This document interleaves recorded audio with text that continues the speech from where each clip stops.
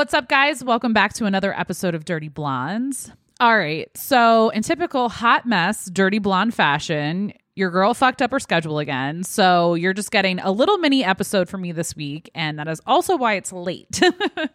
So I was in Dallas this past weekend with Sam, who is my best friend from college.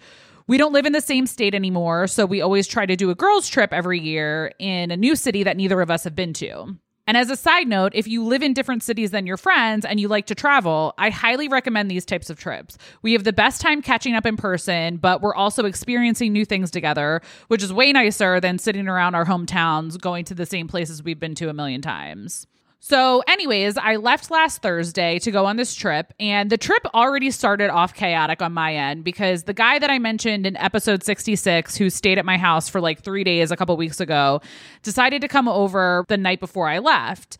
So he knew that I was going on the trip, and he knew that I had to leave for the airport at like 6:30 in the morning. And he's a night owl, so I figured that he would probably just stop by for a little bit and then head home.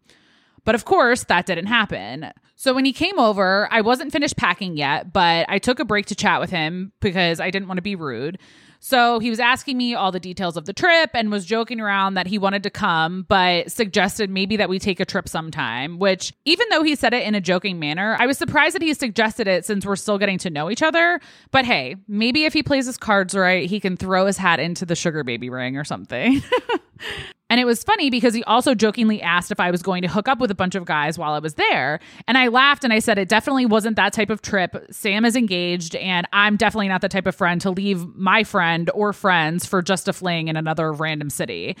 So he said to me, he was like, well, I don't care if you do. And I was like, I also don't care. You know, like obviously like I'm going to do what I want, but I think he was just kind of like indiscreetly trying to find out where we stand with each other because obviously we spend big chunks of time together. So the conversation continued and we chilled and watched TV, and it eventually got later and later. And then he didn't feel like leaving, and so he just stayed. And I was like, look, you can chill here and watch TV and sleep and whatever, but I have to stay up and finish packing, and you got to leave when I'm leaving for the airport. So I started throwing everything I had laid out on my bed into my suitcase, hoping I didn't forget anything, which obviously I forgot a fuck ton of things, like my sunglasses, for example. And the thing about me with traveling, especially on these types of trips, I put a lot of time into my outfits. I don't believe in comfort and looking like a tourist when on vacation in like cute little chic cities. I will buy an entire new wardrobe and plan outfits around the city or the restaurants we're going to or the activities that we're doing. Like I plan ahead because obviously everything has to be like perfect on Instagram and whatever. And I do like to dress nice. So any opportunity for me to go shopping, I'm definitely taking advantage. Like one of my proudest travel moments was when I was in Rome and an American couple approached me thinking that I was Italian and they were trying to ask me for directions. And to this day, I love telling that story, even though people are not like, they could give two shits about it, but that's shit that I like. So anyways, so I get packed up and I wake him up. He helps me to my car with my suitcase and gets that all settled. And then we made tentative plans to hang out for when I got back. And then we were both on our way. So I got back Sunday afternoon and I was so tired that I really didn't contact anyone besides my mom to just let her know that I was back in town and home safe from the airport. But he ended up texting me on Monday morning to hang out either that night or Tuesday. So I told him to come by Monday night, not knowing that he was going to stay at my place for 3 days again. And I live alone, so it's kind of nice having someone around for that long, especially when I know that he eventually has to leave. And we're both not clingy with each other when we're not together, but we're pretty consumed in each other when he's here. Like when I got to Dallas, he texted me to make sure that I arrived safely and wished me a good time, but we didn't talk the whole trip. And then when he's at my place, he'll be on his phone, obviously, but he definitely dodges a lot of communication from the outside world. And I explained to him too that I don't care if he needs to take phone calls or respond to text messages or whatever, but he just gets back to people whenever he wants. And honestly, I'm kind of the same way. John texted me at one point earlier this week and was like, "Are you alive?"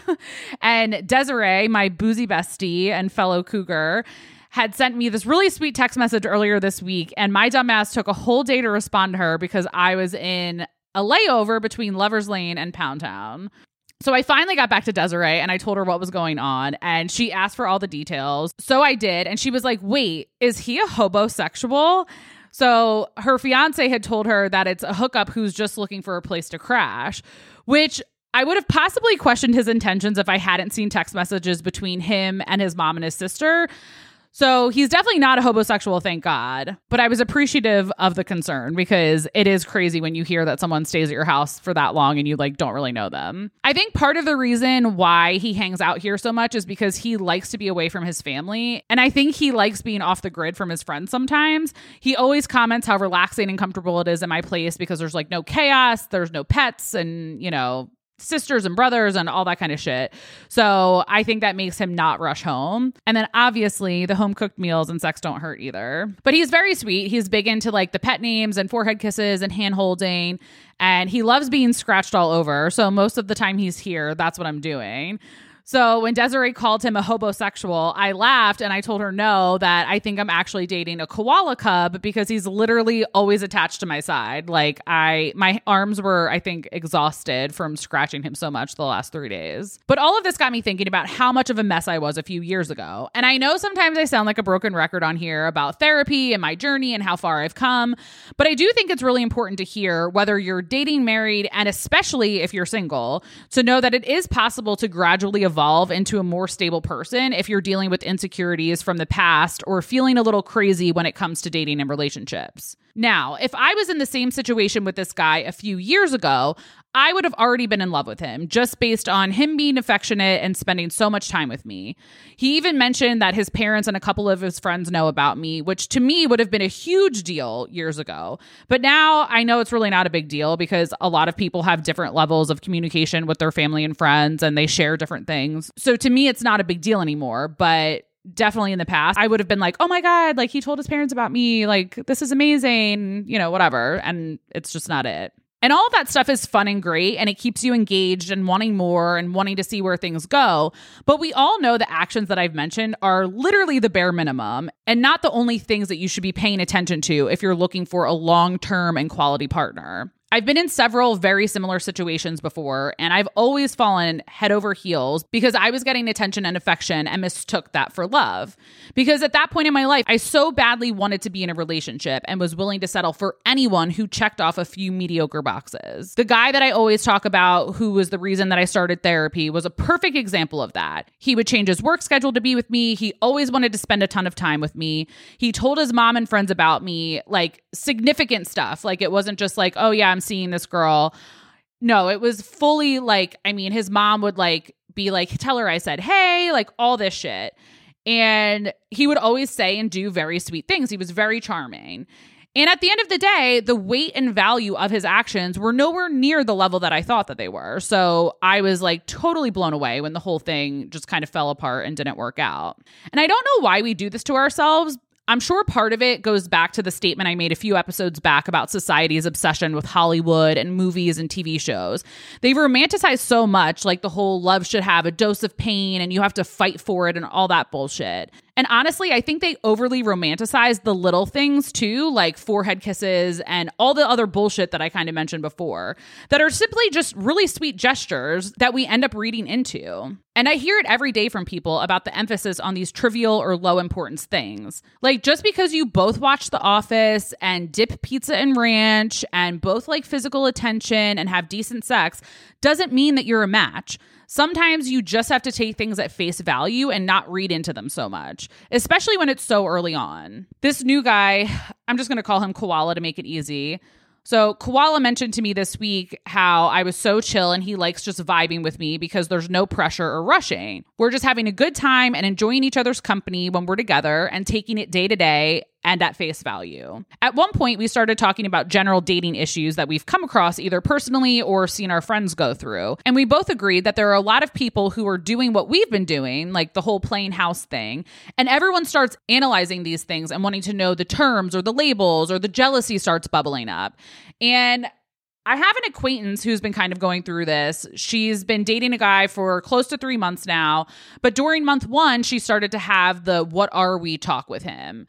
And she's been struggling with her own trust issues and insecurities and fears of moving forward with this guy. But I explained that I personally thought that it was way too soon to have that conversation at 1 month in when they were still both actively on dating apps. And he said that he wasn't necessarily looking for a relationship when they first met. So now that they've made it to month 3 and have ironed out some of the things and they're not on the dating apps anymore, the underlying trust issues and fears are still there for her. And when she was talking to me one day about it, I asked her what specifically would make her feel more secure in this, because a lot of people rush to get the label, but realistically the label doesn't matter these days. Like, there's husbands and wives that cheat on each other. Like, it doesn't matter. Nothing's really sacred anymore, you know?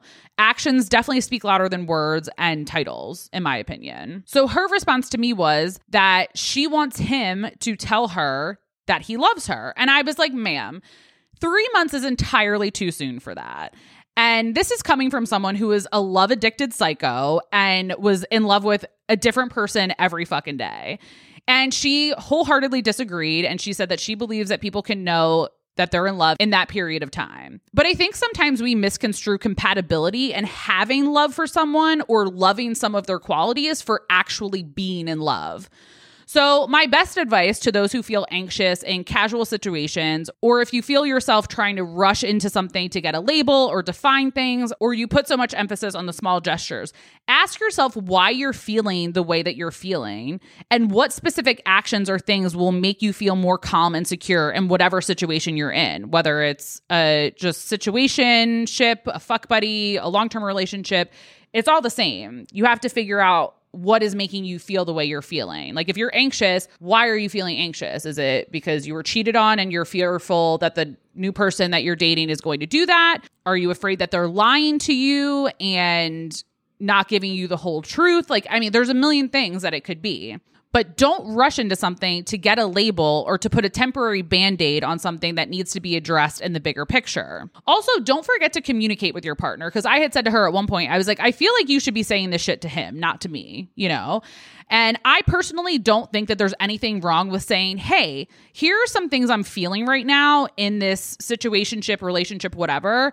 And I don't know why I'm feeling this way. And it's not personal. It's stuff that I am doing my best to work through, but it would be helpful if we discussed XYZ, or I'm feeling a little insecure about this. Can you just help me, you know, get to a better place, or whatever the case is. And if having that type of conversation makes you uncomfortable, then you either shouldn't be pursuing things with that person, or you just really need to work on yourself first. And like I always say, start therapy if you haven't, and really dive deep into figuring out what's wrong.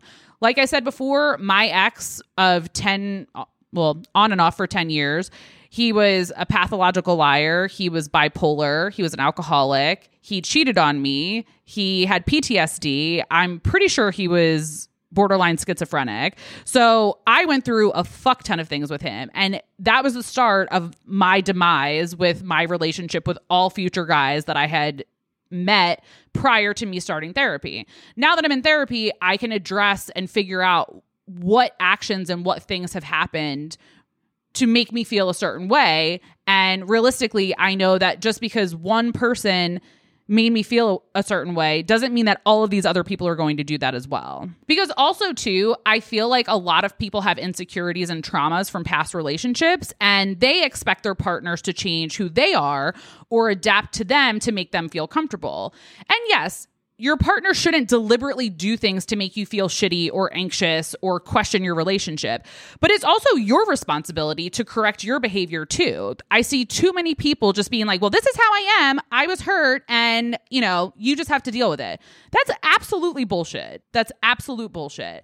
It's not their responsibility because they're another person in this relationship with you as well. So if you think that way, you have no business dating, in my opinion. You need to work through your shit and not put all of that on the other partner. Because like I said, your partner should be supportive in helping you get through things and making you feel comfortable, but it's not their job to completely change who they are to fix you. That's not it. All right, guys, I'm going to wrap up this episode. But before I go, I want to mention that I'm now an affiliate with a company called Bijou Indiscreets. They are a woman-owned and led company of intimate wellness founded on the notion that when you feel good, you enjoy it twice as much. They have an array of products from sex toys, lubes, Kegel balls, libido supplements, and they even have a few crystal dildos if you're into quartz and jade crystals. They're giving all of my listeners 20% off their purchase with the code DIRTY20. So make sure you click the link in my Instagram bio to take advantage of this amazing offer. If you don't follow me on Instagram, go follow me. It's Dirty Blondes Pod on Instagram and pretty much all social. Also, I have a new guest who will be on the show soon. Her name is Megan Gallagher. She is a 26-year-old, 2-time TEDx speaker, 4-time best-selling author, on-camera host, blogger, and mental health advocate. Her and I had a little Zoom call not too long ago, and her and I have kind of similar dating history and stories. So it's going to be a really fun and great episode. Also, Desiree is coming back for another episode in her series. We're going to be discussing our hot takes on choosing to be child-free. So stay tuned for that as well. All right, guys. Love you. Talk soon. Bye.